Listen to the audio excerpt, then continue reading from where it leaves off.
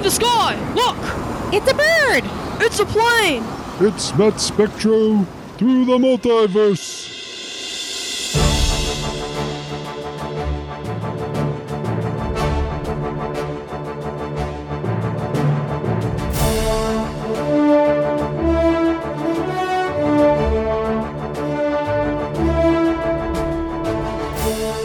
Hello, and thank you for joining us for another exciting episode of Matt Spectro through the multiverse. I am your host, as always, Matt Spectro, and this is the podcast exclusively talking comic book animation. That's right, I'm a lifetime comic fan, lifetime superhero fan, lifetime animation fan, and every week, me and a special guest talking comic book animation. Welcome to episode 69. I'm going to briefly explain the rules, and then we're going to get right into it. Rule number one, like I said, comic book animation. It's what we're doing every week.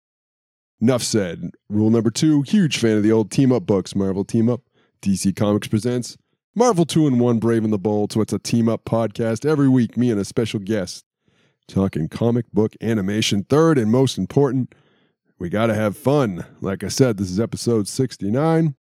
Without further ado, I'm going to bring out my guest. He's a first-timer to the multiverse. He is the co-host of Commute the Podcast. Welcome to the multiverse, Jay. Yeah, I'm happy to be here. Thanks for having me on. I appreciate you joining us this week for episode 69. I'm going to keep saying that until it gets a chuckle. I want to thank you for joining us. You and I went back and forth on a few things. We decided to go slightly modern. And I wanted to talk something that one of the choices you gave me, we're going to talk the God of Thunder, the Mighty Thor. Yeah, we caught up on an animated film, I watched it last night, enjoyed it pretty well. I'm interested to hear your thoughts. Well, I got to say, I've done one Thor episode a while back, but it was more on one of the Avengers cartoons. And until we started talking, I completely forgot that this Thor animated film actually existed. Well, you told me which one it was and where it was, and that it was on HBO Max. I was like, there's no way it's on HBO Max. It has to be somewhere else. But no, it is on HBO Max. Before we get into it, the animation itself, we're going to just talk the God of Thunder a little bit. Now, this is, by the way, also, to my knowledge, is the only animation ever that Thor is the main character, that it revolves around Thor, that it features Thor. He's been guest starred in a lot of cartoons. He's shown up in a lot of Avengers, but to my knowledge, this is the only one, except there might have been one of those really cheap 60s Marvel cartoons that was barely animation, that was basically a stop motion comic book. He might have been in one of those, but other than that, this is the only one that I'm aware of. So, for anybody not familiar with Thor, before we get into the comic book, Thor is the God of Thunder. He origins trace back to Nordic and Germanic. I don't know if that's how you say it. Germanic. Mythology. Far back as they say that they can go back to as far as the 8th century, finding evidence that Thor was in literature and worshipped.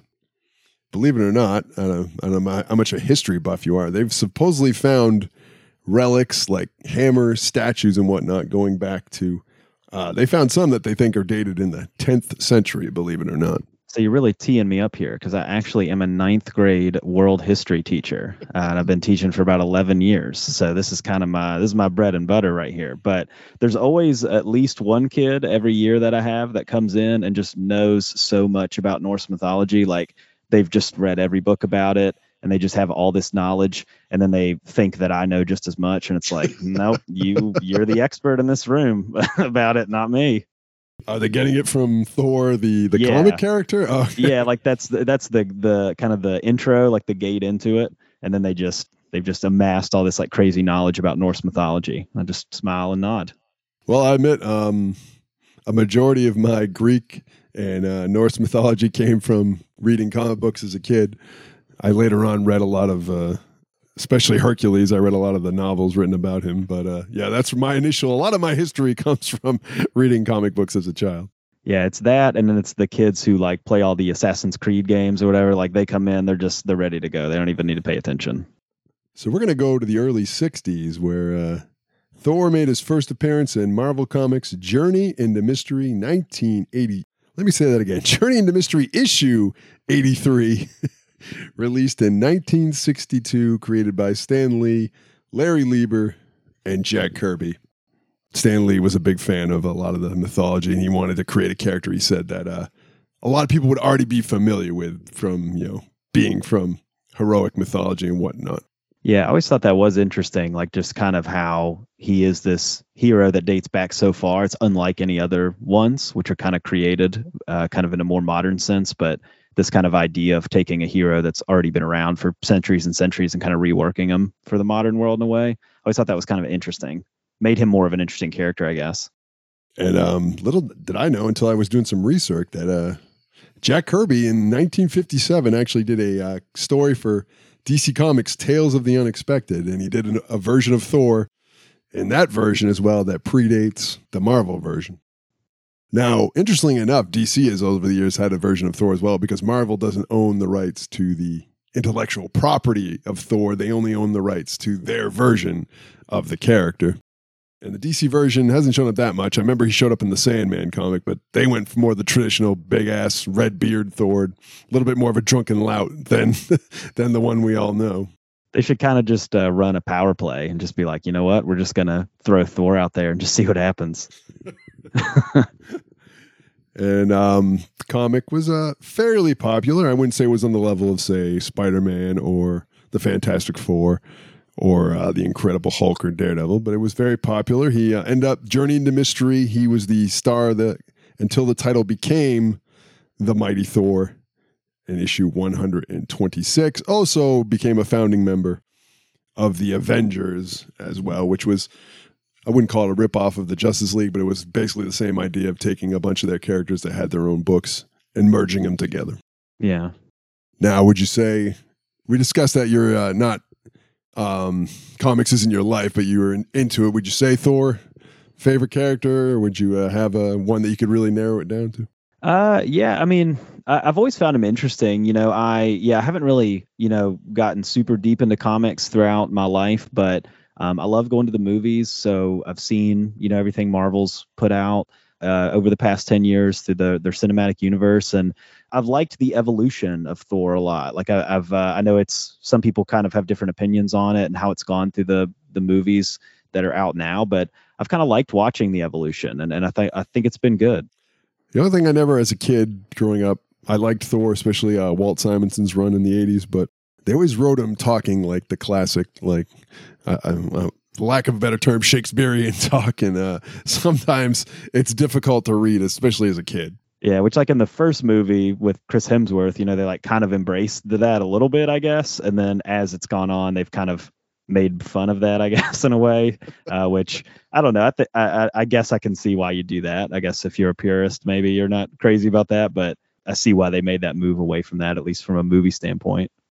At one point, the hardest comics to read were when Hulk would meet Thor, because I don't know about you, when I read, I kind of, the voices in my head of the characters, and you're going from, thou vastly this and that, and then you're going to Hulk smash and Hulk hate yellow hair, and doing that back and forth in your head is just really difficult to read sometimes.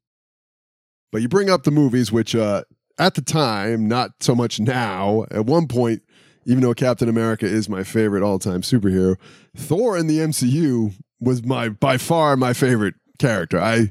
At the beginning, for the first couple of films, loved him. I loved Hemsworth's rendition, thought he was badass, thought he was better than every other character. That's waned with some time, with some of the rather stupid humor they've done. But I will say, even though they made some changes, I was a big fan. I stand by the first Thor, I think, is the best of the Thor films, even though some people dispute that. Yeah, I've liked all of them pretty well. I know people kind of crapped on the second one a lot. I didn't think it was that bad. I have mixed feelings about some of the other ones. I did like Ragnarok pretty well. The most recent one, I did see it. I had mixed feelings on it. I felt like it almost felt like an incomplete movie in a way. I felt like it was, you could tell that there had been kind of a lot of things taken out of it, I guess. It felt like I was kind of getting whiplash sometimes kind of watching it. And I left the theater kind of being like, all right, I kind of see the bones of a movie, but I don't know if I'm seeing like the meat on the bones of the movie. And so it left me wanting more, I guess, in a way. All right. I have not seen Thor: Love and Thunder, so I cannot comment. I'm in the camp of, I think the Dark World gets a little overly hated.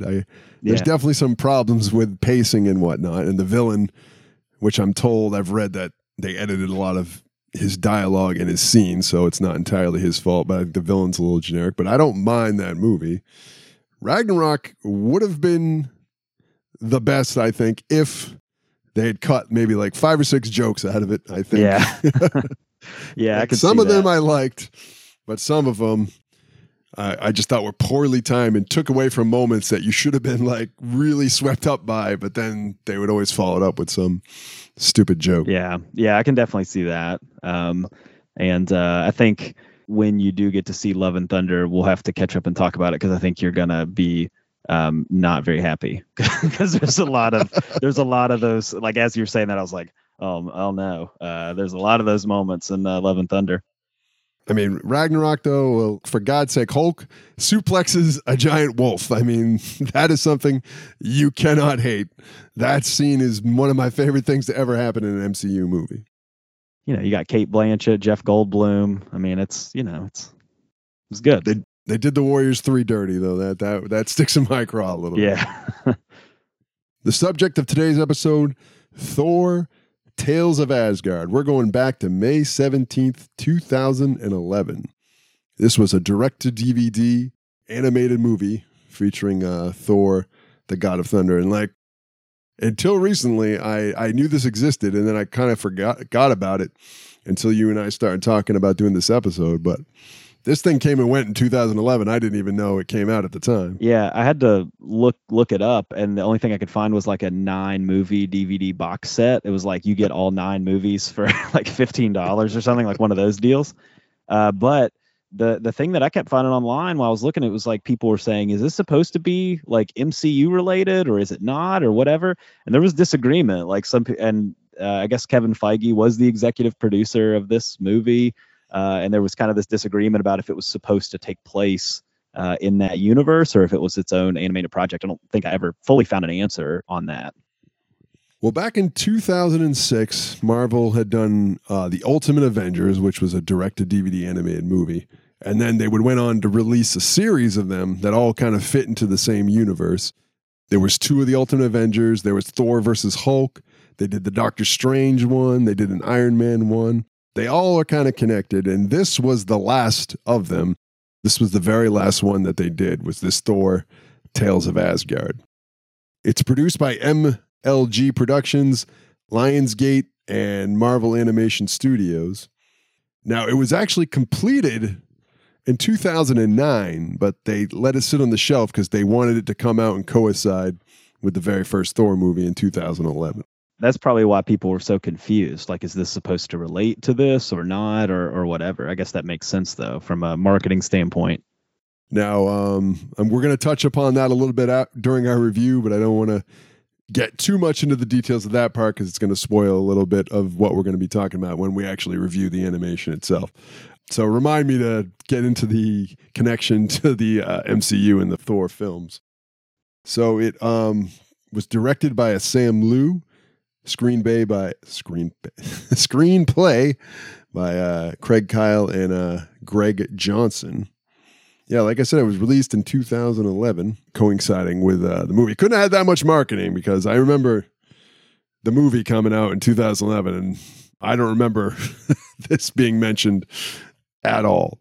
People were hyped for that movie, too, because it was back kind of at a simpler time of film, especially like kind of the cinematic universe film, where the end credits now and just kind of the future of the MCU and all that, it is kind of out there. You know, they hold these big expos and they say, here's the next like 15 movies we're doing, and here's casting. And so we kind of always know what's happening. So there's not a lot of surprises. But back whenever Iron Man 2 came out and the hammer was at the end credit scene, like people had no clue that was happening. Like that was I remember that just being like this very like, oh my gosh, like who's this person, who's Thor, I need to go find out who that is. And it was genuine excitement, whereas today I feel like we've lost a little bit of that because you just kind of like you're not really surprised anymore. You know what's coming down the line. And I still remember just that kind of like that hype that happened before kind of like the age of spoiler culture, I guess, that we kind of live in now, and casting and news and all that type of stuff. I mean, I think it was exciting having all these movies and you knew they were leading into the next one. But I think if you took out that end credit scene of the first Iron Man when Nick Fury talks about the Avengers Initiative, I really feel that more than anything Marvel's done hyped it up so much, because everybody was watching was like, holy shit, this is leading to an Avengers movie, something that nobody ever thought would happen. Yeah, it was totally new and it was fresh, and people were just kind of getting it for the first time. It wasn't kind of like so covered to the point that it is now. And it is what it is. It's this multi-billion-dollar film empire now. It makes sense that they would announce future movies and all that type of stuff. But I kind of miss the simpler days of just kind of watching it unfold, I guess. And Thor just makes me think about that. Yeah, and the biggest complaint Phase 4 had that I've heard is that it doesn't feel like it's over now. They said Love and Thunder was the end, and Phase 4 didn't feel like it led to anything. Yeah. I mean, granted, I haven't seen all the projects, so I mean, maybe if I watched them all, there's more, but I mean, I don't know. They say Love and Thunder is the end of Phase 4, and I don't see what Phase 4 even led to. It didn't even lead to like a new Avengers lineup. Yeah, it seems like it's kind of almost like a stepping stone. I guess, I don't know if it was planned that way or if we can blame it on COVID or what, but it does seem like it was sort of a stepping stone to something else. I think maybe it was supposed to be a transition of knowing that a lot of the classic characters the actors weren't going to be around, and they had to introduce like a whole new slew of characters to get things rolling. It seems like there has been a lot of that, like a lot of passing of the torch to kind of another person. That's kind of what a lot of the shows have kind of felt like, and everything like that. But we're getting sidetracked a little bit here. We're talking Thor, Tales of Asgard. Now, I don't know if you looked it up, but I did. Reviews are a little mixed on this. Some people, some people enjoyed it. A lot of people really were down on it. The ratings I found not very high. We're going to be getting into spoilers, so I don't want to say too much of the complaints. But yeah, it was. It's not universally loved, and a lot of complaints I hear is comparing it to the DC animated universe and how DC's animated universe does everything so much better than Marvel. Yeah. But it's weird because the MCU is so much superior to the DC extended universe. And then you go to the animation, it's like the exact opposite. Marvel's animation never, with the exception of maybe X-Men the animated series, has never been as revered as anything DC did. Yeah, that's true. So we're going to get into a little bit of the players of Thor, Tales of Asgard. A lot of characters. I'm not going to go into the details of all of them. Obviously, Thor, we already covered, created by Stan Lee, Larry Lieber, Jack Kirby. Matthew Wolf does the voice of Thor. And I was unfamiliar, but apparently he's done a ton of voice work. He's been in everything from Hotel Transylvania 2, Madagascar 3, How to Train Your Dragon 2. But it's a bad sign when I find all these credits and none of them list. They always say voices, additional voices. They don't actually list character names. Loki, also created by Lee, Kirby, and Lieber. Rick Gomez does the voice. He had a little bit more of it going for him. He was George Luce in Band of Brothers. And this might be before your time, but he played Endless Mike on The Adventures of Pete and Pete. It's kind of right in my time, actually. I'm 33, so I grew up with that in the background. Oh, so you're growing up with more of the classic old school Nickelodeon stuff. Yeah. Like Amanda Please and oh yeah. Odin, father of Thor. Christopher Britton did his voice. His biggest claim to fame was he voiced Mr. Sinister on X-Men, the animated series. Oh, okay. You find that a lot with a lot of people that if they've done voiceover work, they tend to do a lot of it, especially if they do like some of the English anime dubs or video games. You see those people don't fly from their wheelhouse very often. And we have Lady Sif, created just by Stan Lee and Jack Kirby. She's voiced by Tara Strong. If you know anything about animation, you know Tara Strong. All over the place. She's been working for, I don't know, probably 3 decades at this point. She was the voice of Raven on Teen Titans Go. She was Timmy Turner on The Fairly Odd Parents. Bubbles on, I believe, I think that was Rugrats, or maybe I'm thinking of Dill Pickles. Don't quote me on that. She was Miss Minutes in the Loki television show as well. Yeah.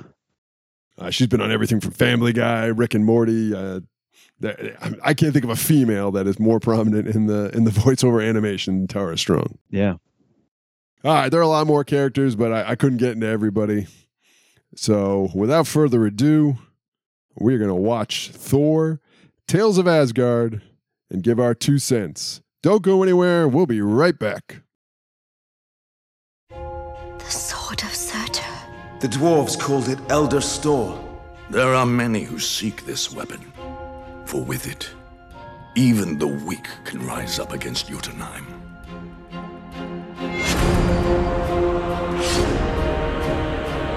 I am Thor, son of Odin. There is a test of manhood for young warriors. The test is not in finding the Sword of Surtur, but in looking for it. He is nearing the age of adulthood. He has yet to arrive despite what he believes. There will be no leaving Asgard. Do you need something, brother? Loki, how is your magic? We're royalty. We're not equipped to handle adventure. I cannot take another step. Don't move.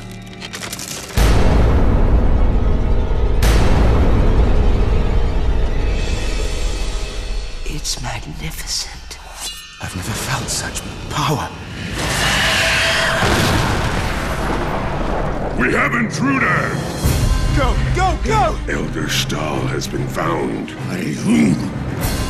The sons of Odin. Prepare my army. This has moved beyond a harmless quest. Give them no quarter, lads! That sword has taken its last life. Not as long as the House of Odin still stands!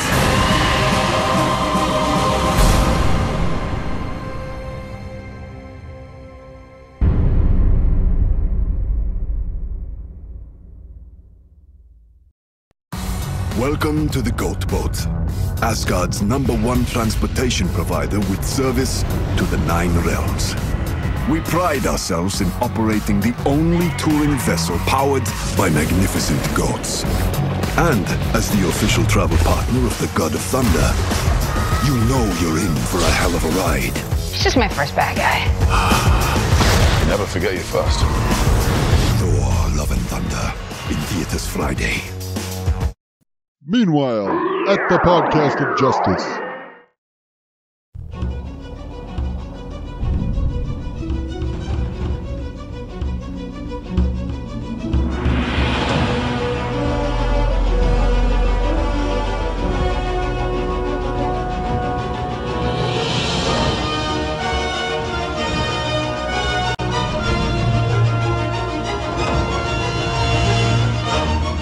And we are back. And we just watched Thor, Tales of Asgard. I'm going to hold my overall review till the very end of the show. We opened with the credits, which were pretty good with some good music. And we opened right off the bat with a young... well, maybe you can clear this up. It seemed like he was a young Thor, but was it just me, or did everybody seem so much bigger than Thor and Loki on this cartoon? Yeah, like Odin was like 3 times the size of everyone else. Like, you know, in Spider-Man Into the Spider-Verse, like how they like overdo the Kingpin and make him look huge. Like, he reminded me of that. Yeah, I got a little confused because I thought him and Loki were supposed to be like teenagers, but they're very, very small in comparison to the rest of the Asgardians.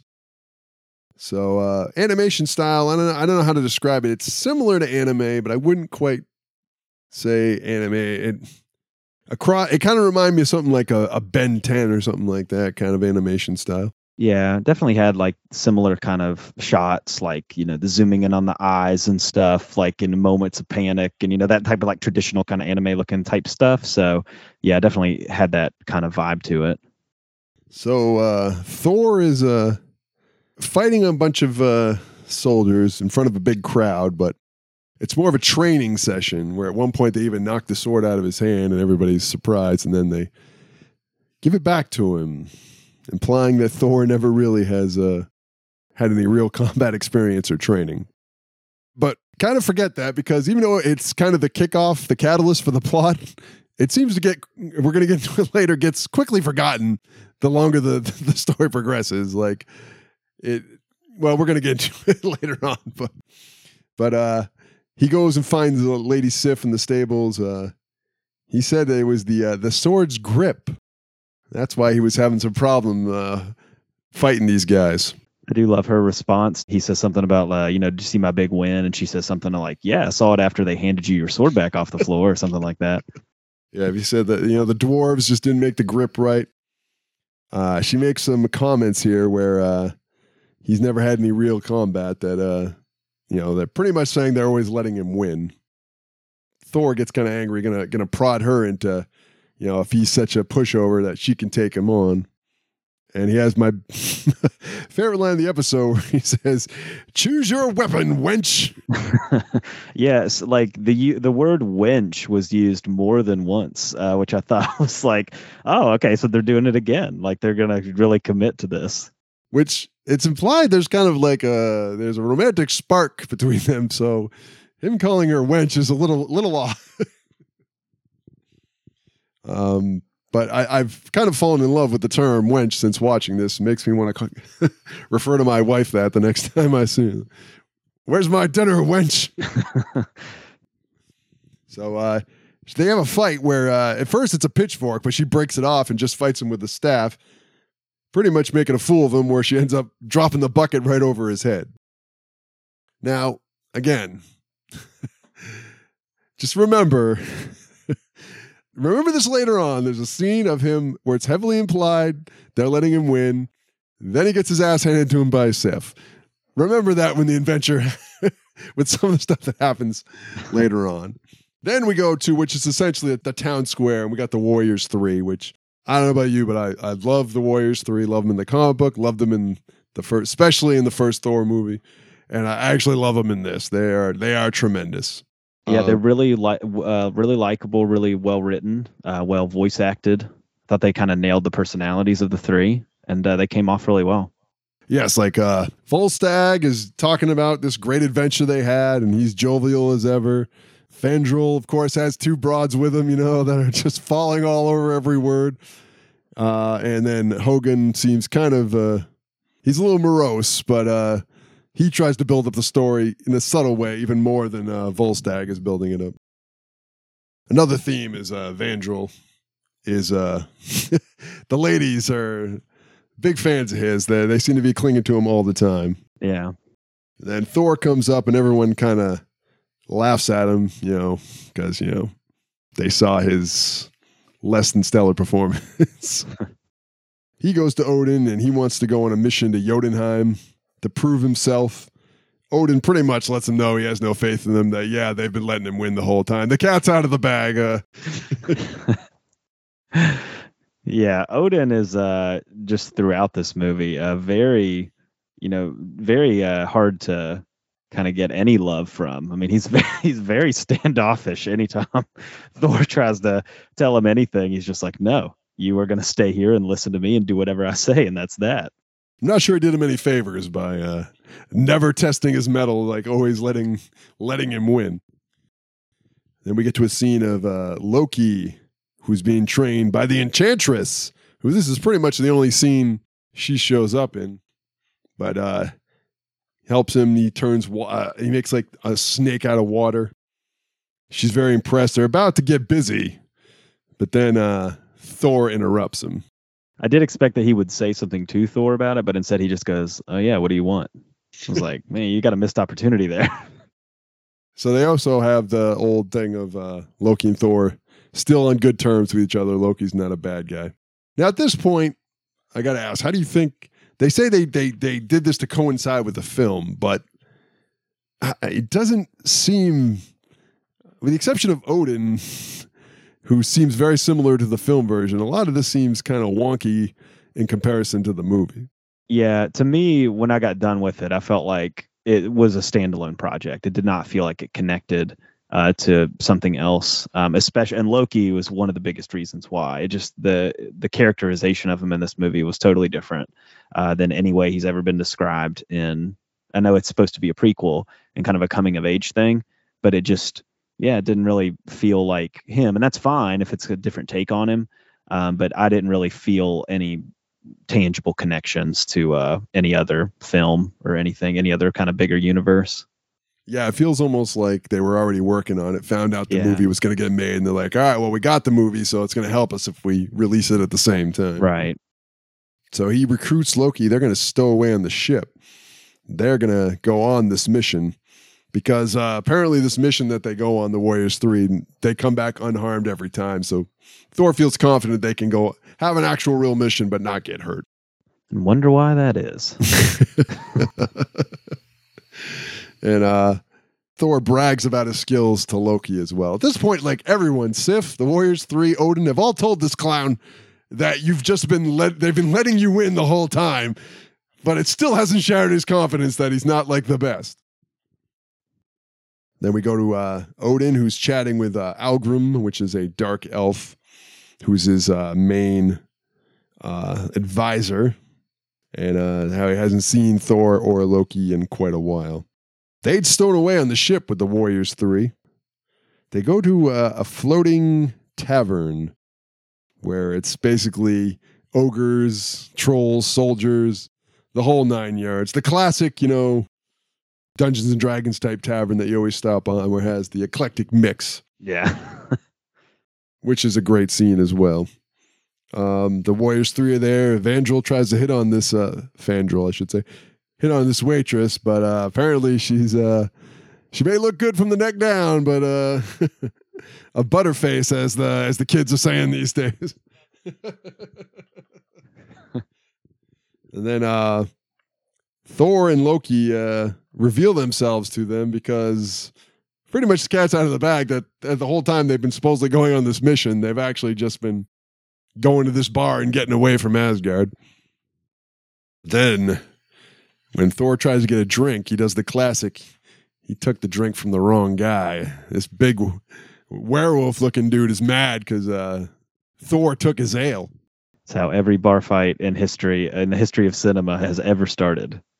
The bartender breaks it up. Everything looks good. But then Loki does a little magic, so the drink spills right on the werewolf's face. And then a huge bar fight breaks out. Very classic bar fight, tables getting smashed, like beer glasses getting smashed over people's heads, all the classics.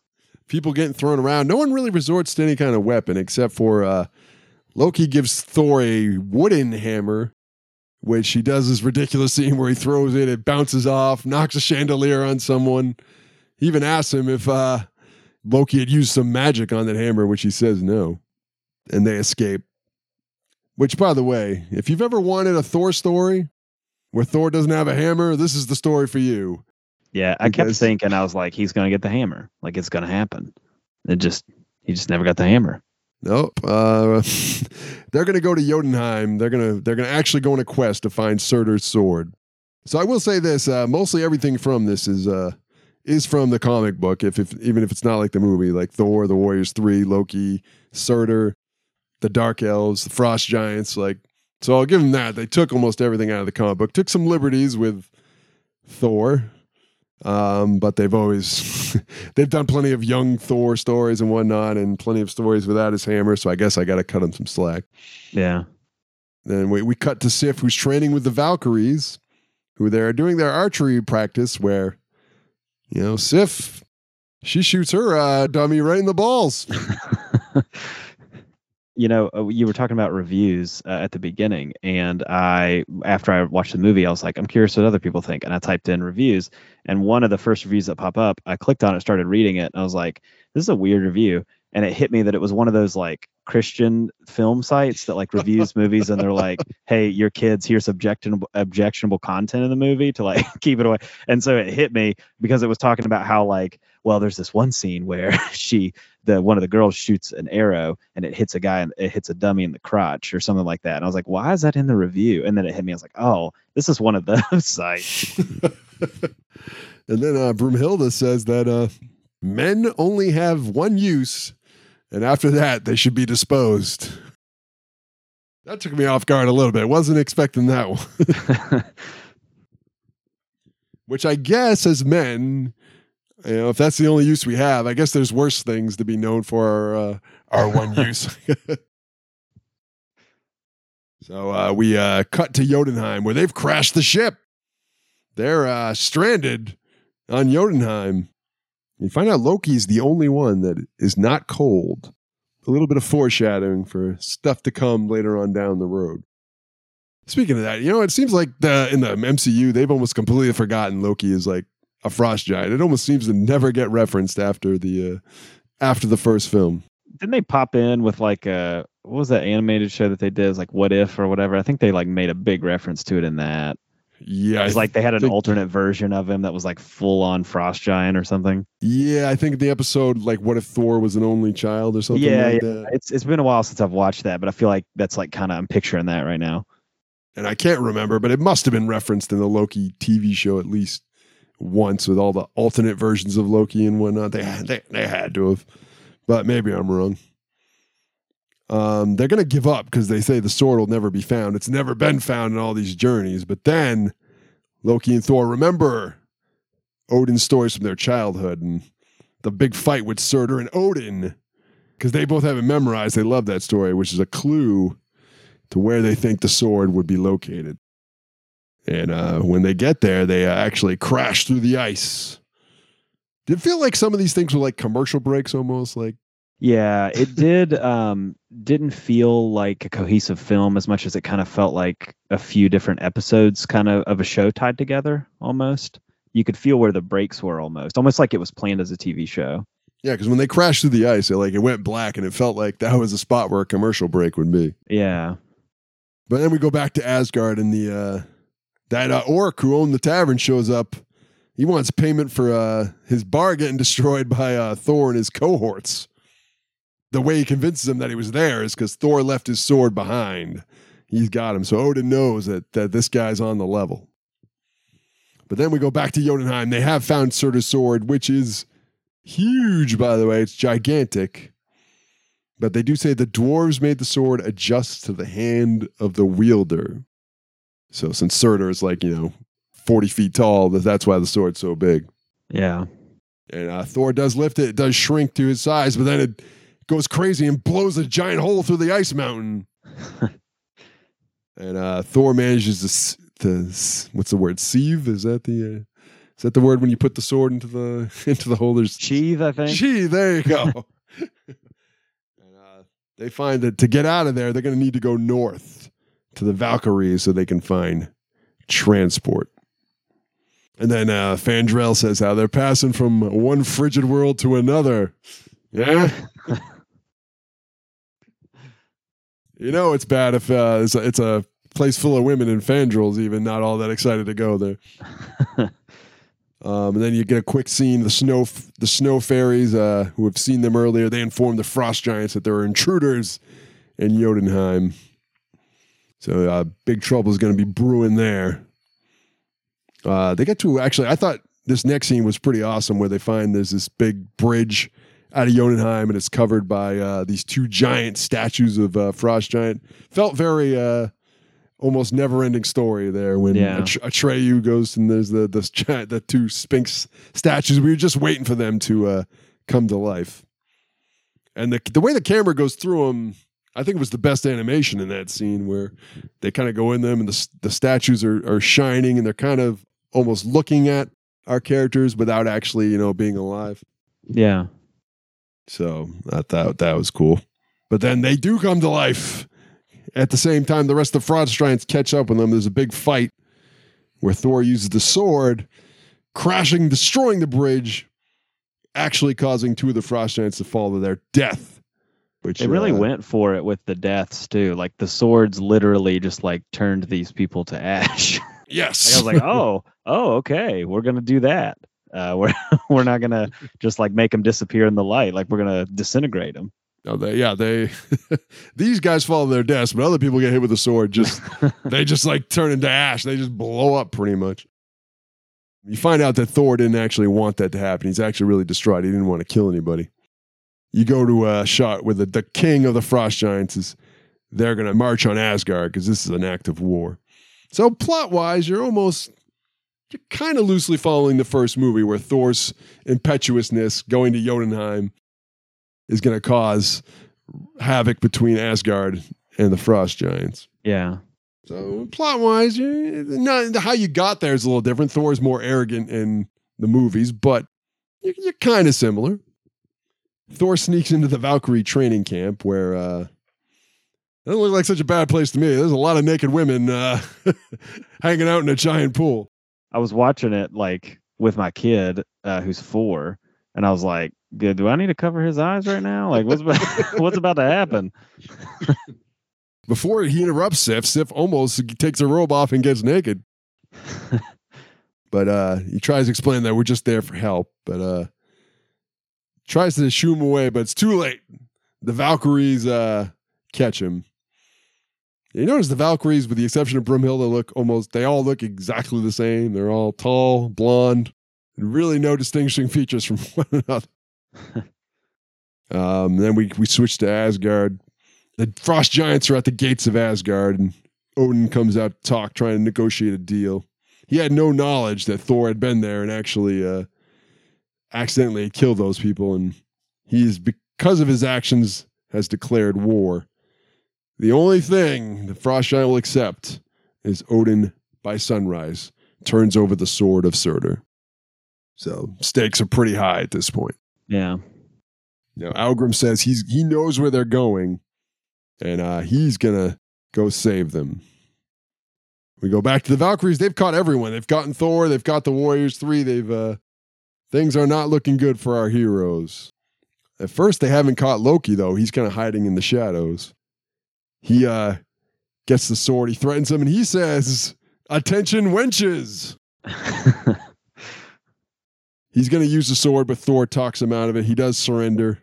And even that's not good enough for this uppity broad Brunhilde. She wants to execute them all. I mean, come on. They gave her the sword. They surrendered peacefully. What does she want? The Frost Giants attack. Thor, actually, in a pretty cool scene, manages to break his chains. Big fight. Sif on a Pegasus saves the day at one point. Even saves Brunhilde from being killed. She says, you got to get that sword and get it out of here. Get this all resolved, and tell Sif, only come back to the Valkyries when you're truly ready. So yeah, I thought that was kind of a weird turn for her. Like, she had 5 minutes before been like, you know what? All men should die, and this sword is mine.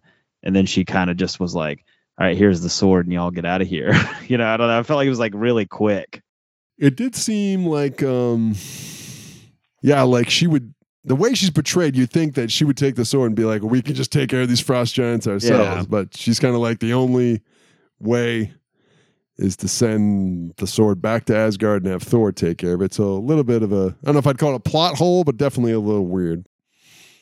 Now, Algrim and the Asgardians, they catch up with him because he knows that there's only one watering hole in Jotunheim, so they're going to find him there, which he does.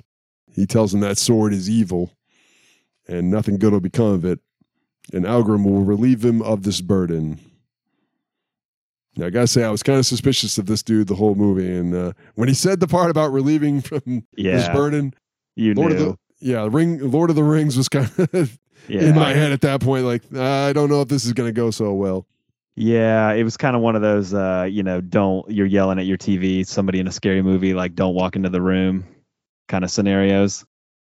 And he gives a big speech about how when the Dark Elves were pretty much wiped out by the Frost Giants, they went to Odin for help, but he didn't get involved. And they called Surtur. That was their only option to beat the Frost Giants.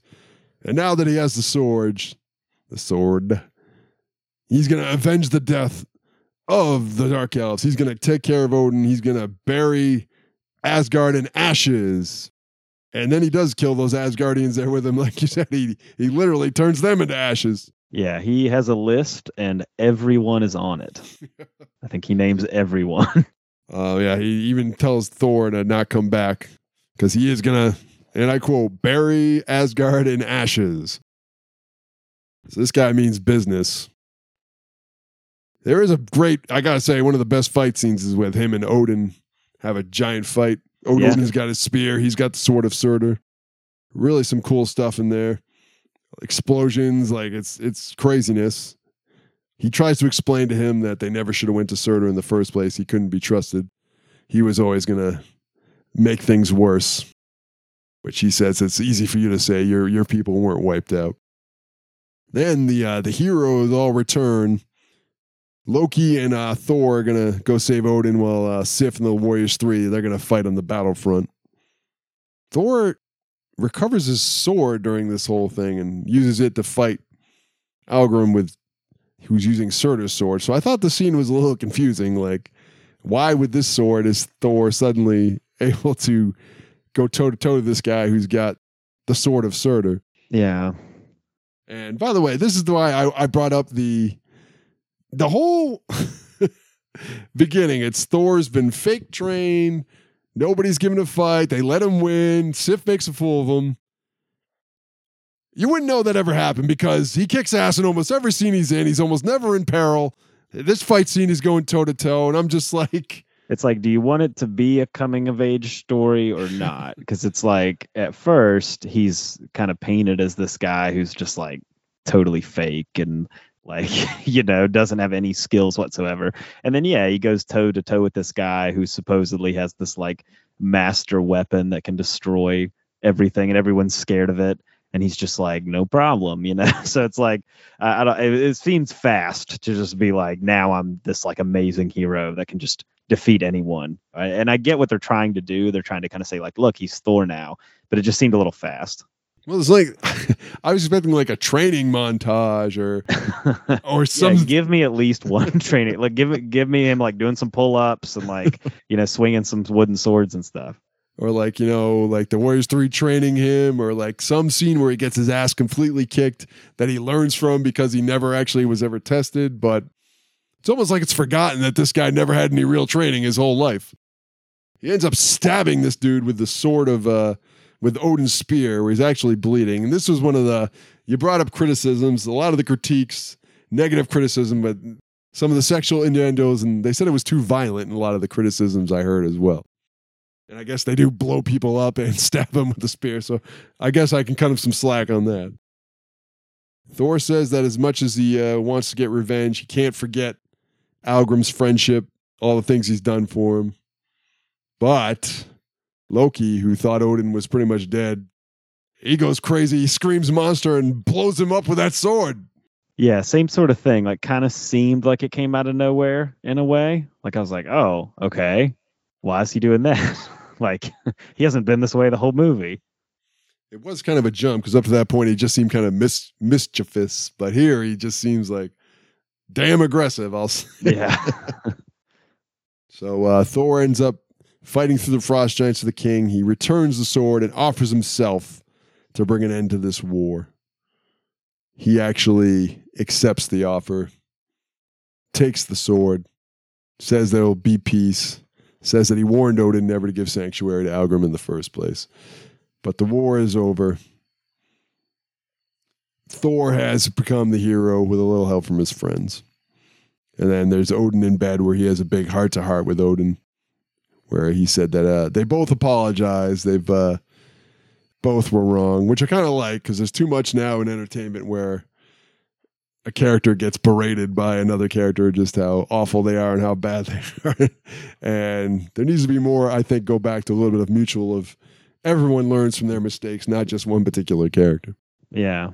But Loki never went there. Loki was kind of still, he was kind of hanging out doing more magic, kind of like a little morose, kind of complaining, like a little bit of a hint that things aren't going to go so great for Loki's disposition. Yeah, because they never dealt with that at the end. It's kind of like he just blasted this guy into ash, and then they just didn't talk about it again. Like, they're like, all right, I guess okay, I guess let's leave now. Yeah. Like they almost needed to address it a little bit. Like if it's a heart to heart, if it's a I don't feel bad what I did, and or whatever or something. I think that would have been a better way to kind of tie it up a little bit more. Thor does give him a speech about how Loki did what he thought was right at the time. Yeah, that's true. Yeah. So Thor kind of like understanding. So it's kind of like left where you think he's bad, but nothing that it doesn't leave to the point where you think Loki's going to turn to the dark side, really. Yeah. And then we go back to the town square. There's the Warriors 3 bragging about their story. Fandrel's back with the ladies. They're all impressed by everything that happened. They're exaggerating the whole story. Thor shows up, acts like he's going to let the cat out of the bag that these guys are full of it. But then Thor builds up the story to be even more impressive than they were. Yeah. They were like 34 frost giants. He's like, I think it was 50 frost giants. What I loved about this was like him lying and making the story sound ridiculous. Like Hogan loved it. Like that made Hogan light up, and he joined in. Like he was so happy that Thor made them seem even better than they already were. And then they end with a scene of looks like Thor and Sif are gonna go another round. Yeah. But instead they embrace and have a kiss at the very end of Thor: A Tale of Asgard. Which was a great way to end it, but I feel if that happened now, like they would have to do a scene where Sif kicks his ass again before the kiss would happen. Like I feel like if that movie came out now, that wouldn't have happened that way. That Thor would get humiliated a second time by Sif, and then she might let him kiss her. And that's how you ended Thor: Tales of Asgard. And we're gonna get to our rankings in a minute, but I gotta say, I mean, I brought it up once before, but man, if you ever dreamed of a story where Thor doesn't use his hammer, this is the animation for you. Yeah, this is the animation for you. Like, what the? That was the only part of the thing that really annoyed me. Like, what the hell? He never got his hammer. He never used it.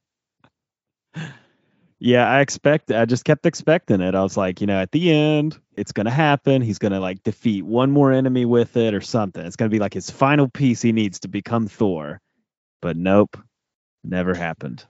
Now, I know it's a prequel and they've done stories in the past where Thor lost his hammer for whatever reason, but anybody watching this, especially to coincide in the movie, you're going to want to see Thor with his goddamn hammer. Like, what the hell? Having said that, I'm not going to get into my official review yet. Overall, entertaining, albeit maybe. You know what? We're going to go right to our spectrometer.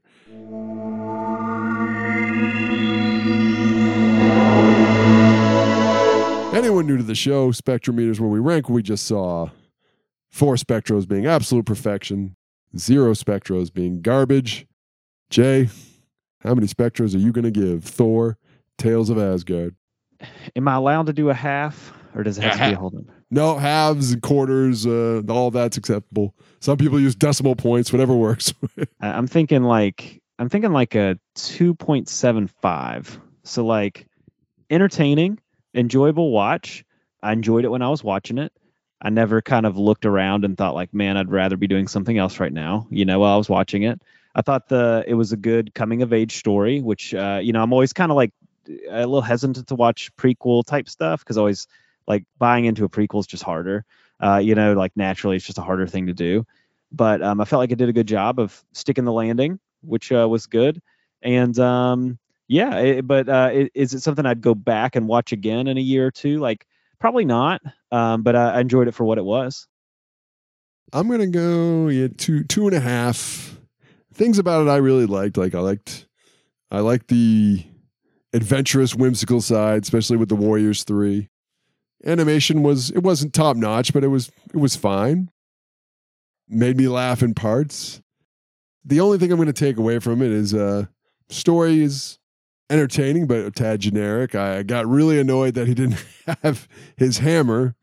And I don't know, the whole thing about him, his whole life having no training, like never being tested, That was my biggest beef with the movie too. He was great. He was great all along, and he just They kind of wanted the payoff without any of the work. Like they wanted the payoff of him being like he's Thor, but they didn't do any of the work to get him to that point.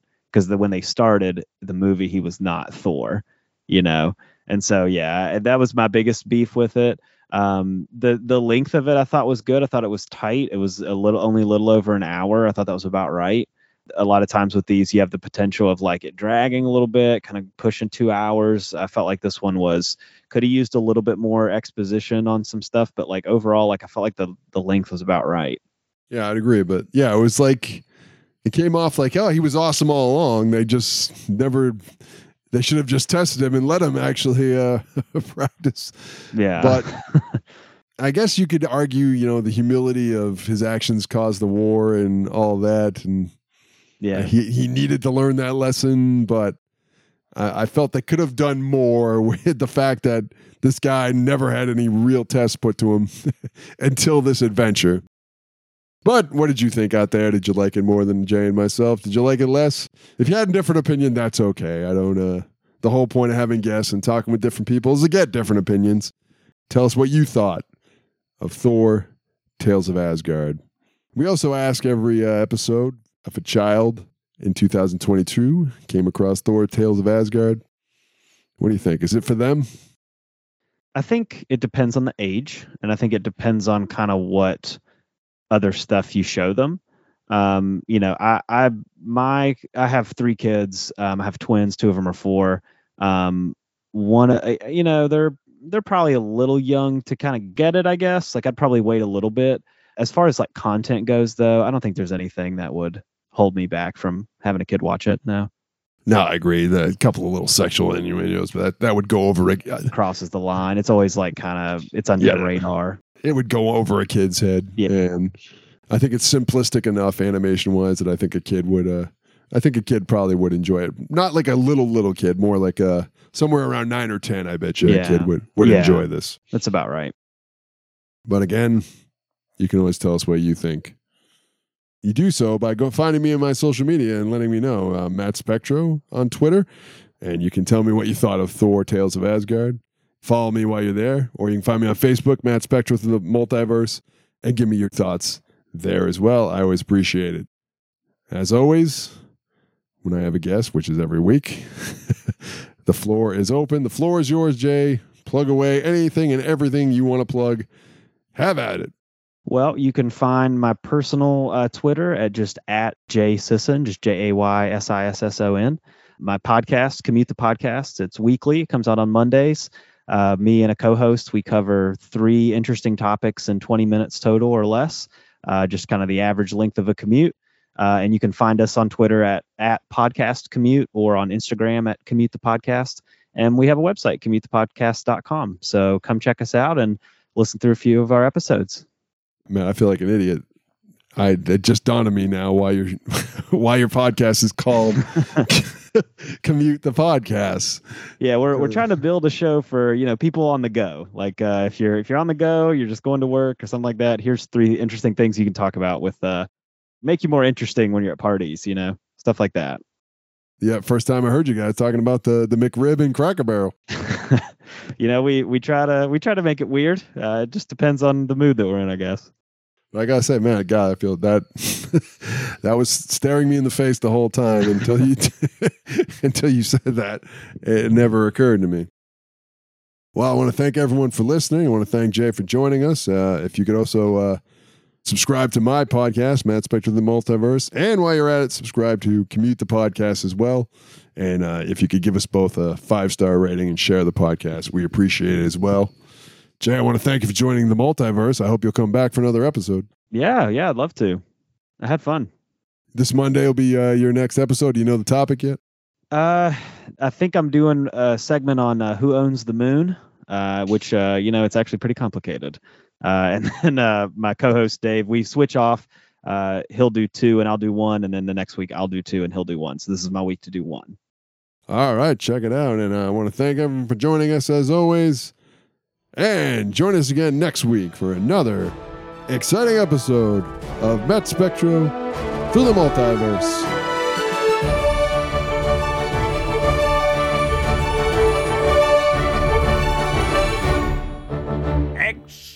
Excelsior!